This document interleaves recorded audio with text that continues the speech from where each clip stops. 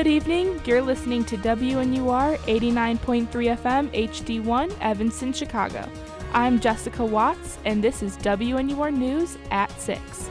Tonight, all about boba in Evanston. Regional dialects, every corner, nook, and cranny of the U.S. Death Cafe event, and the B-List. Those stories and more coming up. From Northwestern University, this is WNUR News at 6. When you're in the mood for a sweet treat, boba is the perfect fix. But in Evanston, the options are almost overwhelming. Gabby Schell finds out which tea houses students prefer.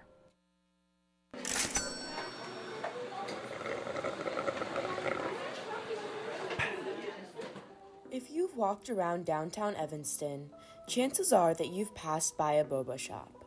From Kung Fu Tea on Clark to Mogi Tea on Sherman to the newly opened Ume Tea on Church Street, the Evanston boba scene is ubiquitous. But why are there so many boba places? And what draws people towards their favorite locations? College kids love a silly little drink. That was Julia Beckendorf, a Medill sophomore and boba fan. Her boba go-to? Happy Lemon, located on the corner of Davis and Chicago. But I like that place because it's close to campus. It's pretty easy. I think from Allison it's literally 5 minutes. But with a boba shop on virtually every street in the small downtown stretch, convenience can't be the only factor. For Beckendorf, there is a sense of security in sticking to the same store. I think I'm pretty open to trying new places or exploring, but when there is one place that I like, I feel I will go back.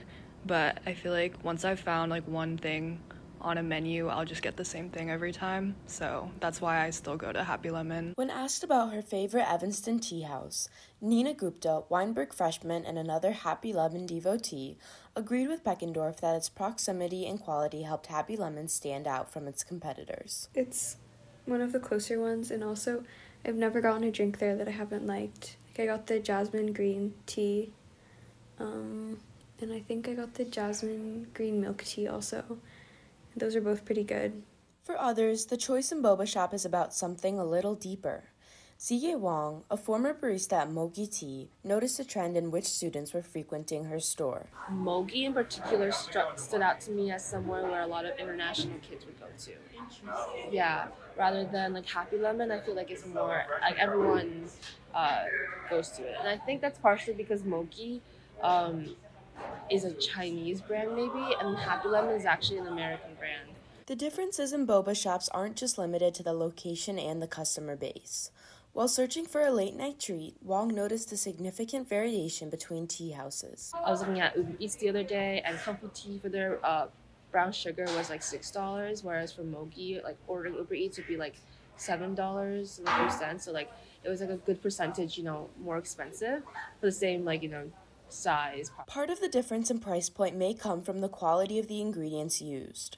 Where Kung Fu Tea uses powders and syrups often in their drinks, Mogi uses prides itself as using real fruit and cooking our own boba every single day. Actually sliced mangoes and putting it in a blender and adding green tea. I thought that was a really authentic kind of drink. It wasn't there was any sort of weird additives or anything like that. The higher price point does shape the customer base. Because Mogi customers are primarily students, 65% students and then another 35% adults. The cost of the drinks was often a bit of a barrier, too high for it to become a regular habit. It's a place you go for a treat, actually to treat yourself. Generally, the cost of boba tends to be on the pricier side, with 16-ounce drinks ranging in price from $5 to $10. Compared to a coffee of the same size, which often ranges from $4 to $6, it's no wonder that the coffee shops around Evanston are consistently more packed. But the more I talked with these boba connoisseurs, the more I realized that the emptiness may be by design.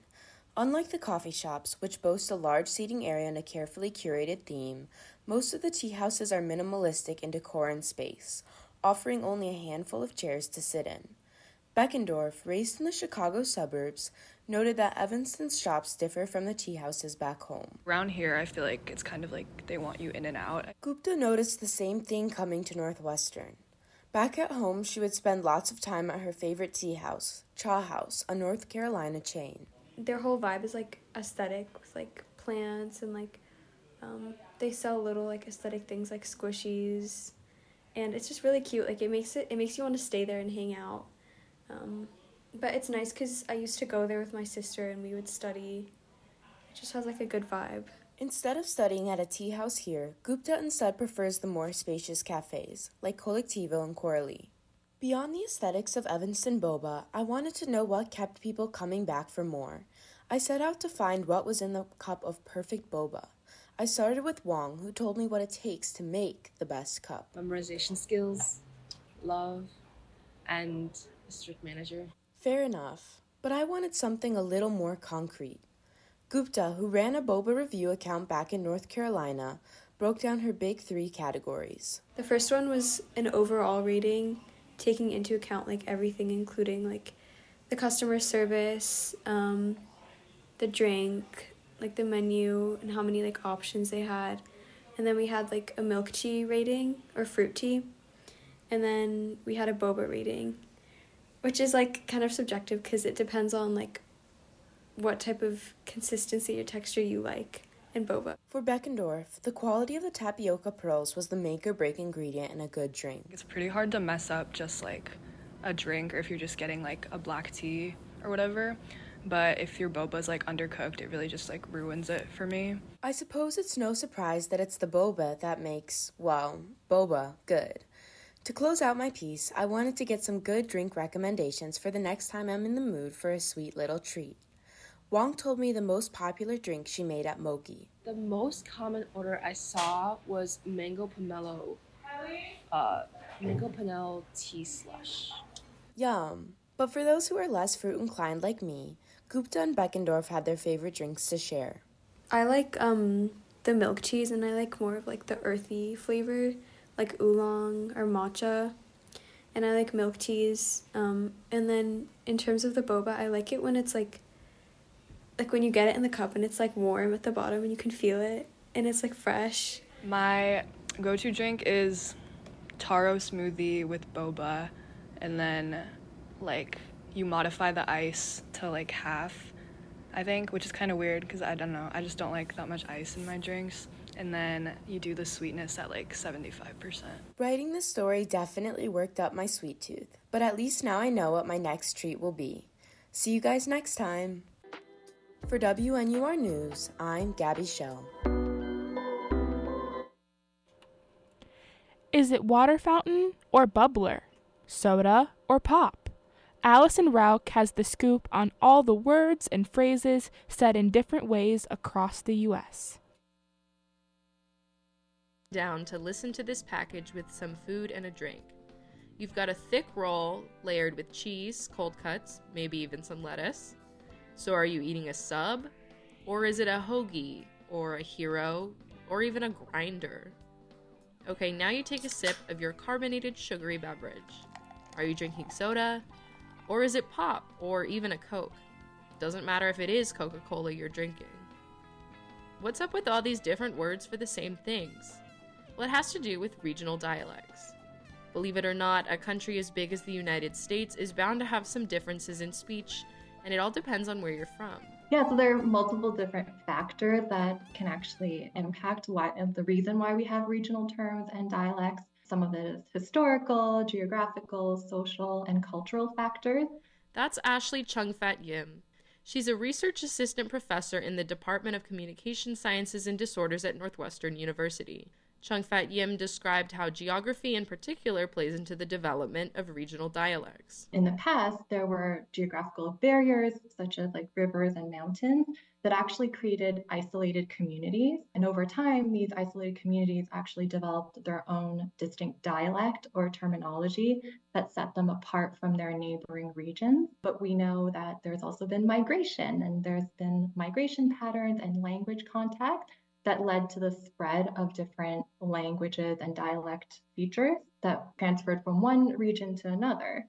So when people move to a new area, they bring their own languages with them, which can influence the local speech patterns and vocabulary. Colonization also plays a role in shaping local dialects. While colonizers often impose their own languages, colonized people also maintain aspects of their native languages.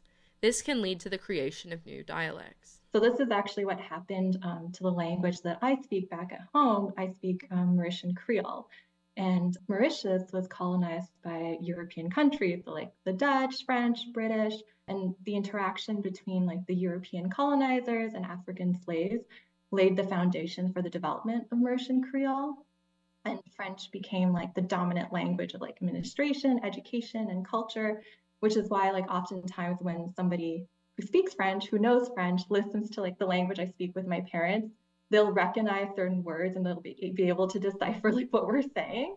Another factor that influences local dialects is immigration. We know that different ethnic groups, they like settled in different specific regions. And as a result, they brought their language and dialect with them. And over time, these like linguistic influences, they blend with the local language, creating these unique regional dialects, terms, and vocabulary. In the Midwest, for example, high rates of Polish and German immigration led to some unique region-specific phrases. When I first came to campus, there was a sign above the Memorial Union that said, I thought, brats on the terrace. And I thought, why would they advertise on really little children? So I quickly learned that brats were not brats and that everybody here knew that, but not people in any of the other places I had lived. Nowadays, of course, they're all over the place, but that was a shock at first. That's Joan Hall. She's the chief editor emerita of the Dictionary of American Regional English, or DARE. DARE is a project based at the University of Wisconsin at Madison. It was the brainchild, really, of Professor Frederick Cassidy, and he got started first by doing a sample survey of Wisconsin to try to see whether the questions he had in mind actually had some good answers. And then he used those as the basis for the nationwide survey that started in '65. And they had selected 1,000 communities across the country. And the people they were interviewing needed to have been born there and stayed in that community their whole lives. So that way we could really get an idea of the regionality of their responses. The initial interviewing period for DARE lasted from 1965 to 1970. Today, as language continues evolving, they continue adding to their entries. In some ways, language is changing due to increased intermingling of communities. Well, originally, the differences in dialects were basically based on the kinds of people who came to those communities in the beginning. And as people moved west in different waves, those original dialects moved further toward the west coast. So broadly, dialectologists talk about 4 major regions: North, North Midland, South Midland, and South. But these days, things are not that clear. However, one main purpose of DARE's work is to push back against the idea that American English is becoming homogenized. To some extent, it's true. For instance, when we asked a question about what do you call a big sandwich in a long bun with meats and cheeses and lettuce and tomato, we had some marvelous maps. A hero was in New York, a hoagie was in Pennsylvania, New Jersey, a grinder was in the Northeast, and those were just very, very well defined. Now, if we were to ask the same question again, I'm sure that sub would be all over the country because of the Subway franchise. But at the same time, I'm sure that we would find regional patterns for the others.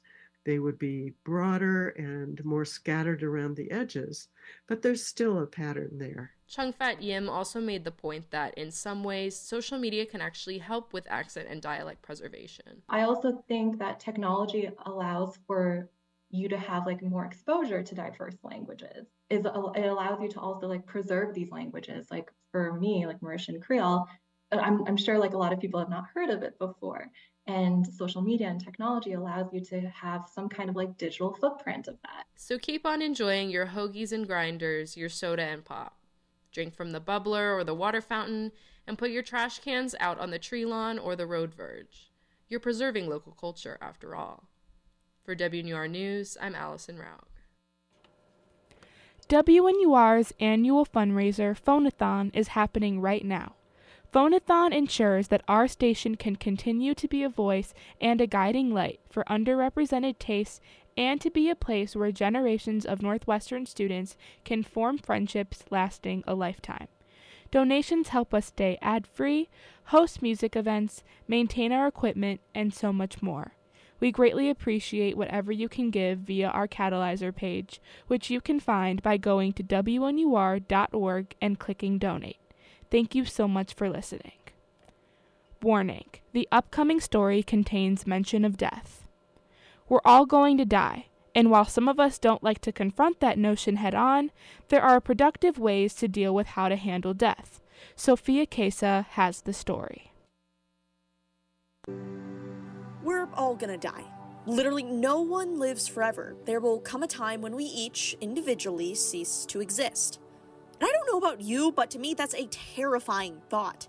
And even though death happens all the time, I still find myself facing this sort of death anxiety about losing my family and friends or even my own death. But I'm not the only one, as Nick Jenkins, a therapist at Counseling and Psychological Services at Northwestern notes. We all rationally understand it, but until you go through it, it hits different. So how can we prepare ourselves for death or deal with it after the fact? How can we tackle the topic of death while still in life?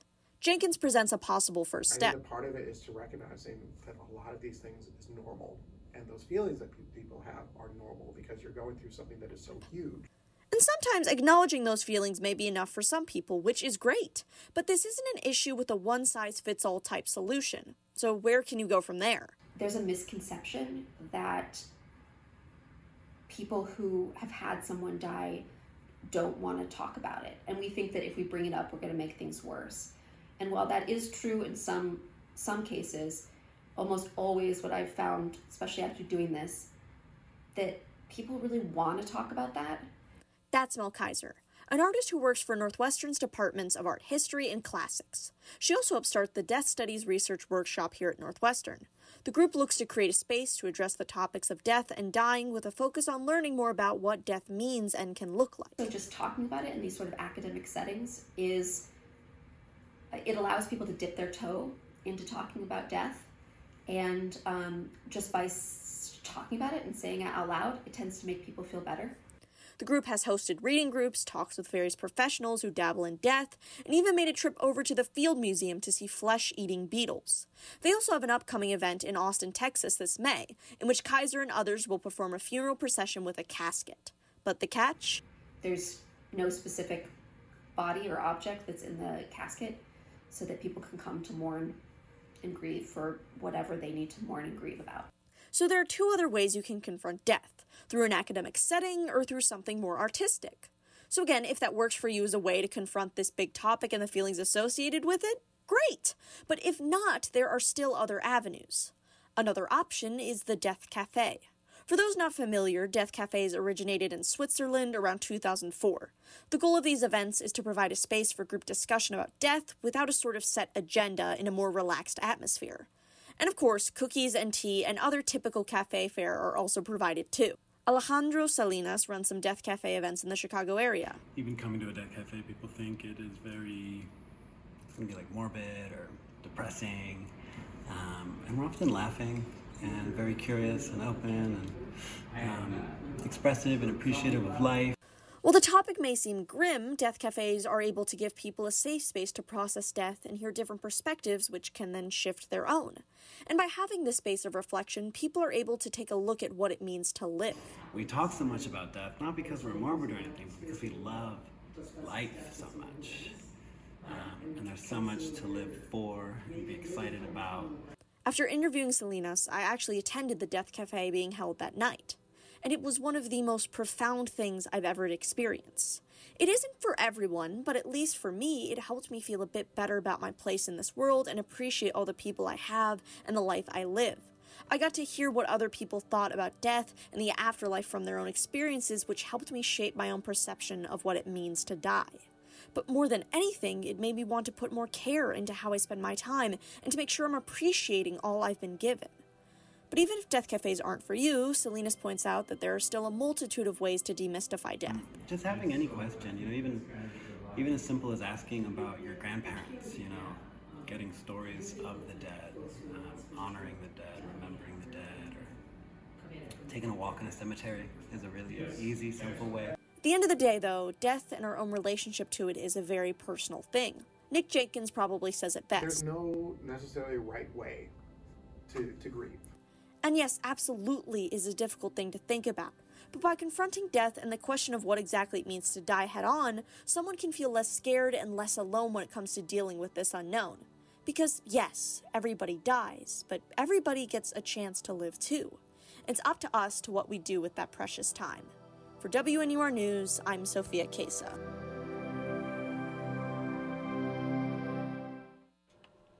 The B-List is here, bringing you another week of pop culture moments and celebrity happenings. Basil Fruit has the hot topics to keep you informed. To the B-List, your weekly roundup of celebrity mess and pop culture. This week, SAG Awards, Olivia Rodrigo, Wendy Williams, and figure skating. The 30th Annual Screen Actors Guild Awards were held on Saturday. Emmy favorites The Bear and Beef expectedly snagged a few trophies, while Oscar frontrunner Oppenheimer dominated the motion picture categories. Barbra Streisand was honored with the SAG Lifetime Achievement Award, with actress Jennifer Aniston praising the legend for her work in entertainment.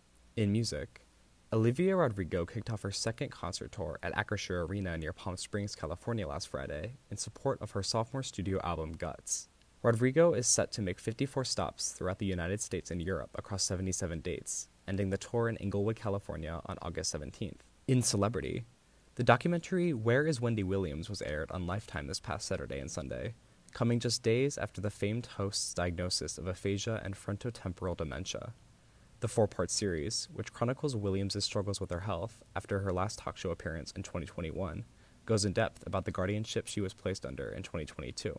In sports, 4 new appeals filed at the Court of Arbitration for Sport are causing further delay in awarding the medals from the 2022 Beijing Olympics figure skating team event. The appeals are coming after the disqualification of Russian figure skater Kamila Valieva due to doping, of which caused controversy due to the International Skating Union's reordering of team points totals that left Canada off the podium and Russia in the bronze medal spot. Finally, a live-action adaptation of Avatar: The Last Airbender was released by Netflix last Thursday, receiving lukewarm reviews from fans and critics alike who praised the performances of the cast but were iffy on its loyalty to its source material. That's all for the B-List this week. Check in next Monday to hear about what happens this week in pop culture. For WNUR News, I'm Basil Free. Now for a brief look at the forecast. The weather will continue to be much warmer the next couple of days, with temperatures in the low 50s to mid 60s. There is a high of 65 degrees tomorrow afternoon, a perfect day if you're looking to spend some time outside. However, we will welcome the cold back on Wednesday with temps in the low to mid 20s and 30s. Taking a look into the headlines in Evanston, Chicagoland, and across the nation and globe. Warning, the following headlines contain themes of gun violence. Last night at 10:56 p.m., NU's alert system notified students of an active threat on campus. Students were instructed to run, hide, fight, take shelter, barricade doors, and await further information. At 11:07 p.m., students were alerted that NUPD was responding to reports of shots fired at 70 Art Circle Drive. Finally, an all-clear was issued at 11:42 p.m. Also last night, 2 gunmen opened fire in a home on the south side of Chicago. 3 people are dead, including a 14-year-old boy, and 1 other person was hospitalized. One of the victims is unidentified, and no arrests have been made. In national politics, the Supreme Court has expressed skepticism in social media regulation put into place by Florida and Texas legislatures. After nearly 4 hours of arguing, the justices appear divided on what laws fall under the First Amendment. Other arguments include debates on which platforms are in play and the boundary between censorship and content moderation. That's all for WNUR News at 6 p.m. For more news updates and reports, follow us on X at WNUR News and Instagram at WNUR News 893. You can listen to these and other WNUR news stories on our website, WNURnews.org. That's WNURnews.org. Find us on Apple Podcasts, Spotify, or wherever you listen to podcasts. Our producer today is Jesse Chen, and our reporters are Gabby Schell, Allison Rauch, Sophia Kasel, and Basil Free. I'm Jessica Watts. Catch our next newscast Wednesday, February 27th. Now back to scheduled programming.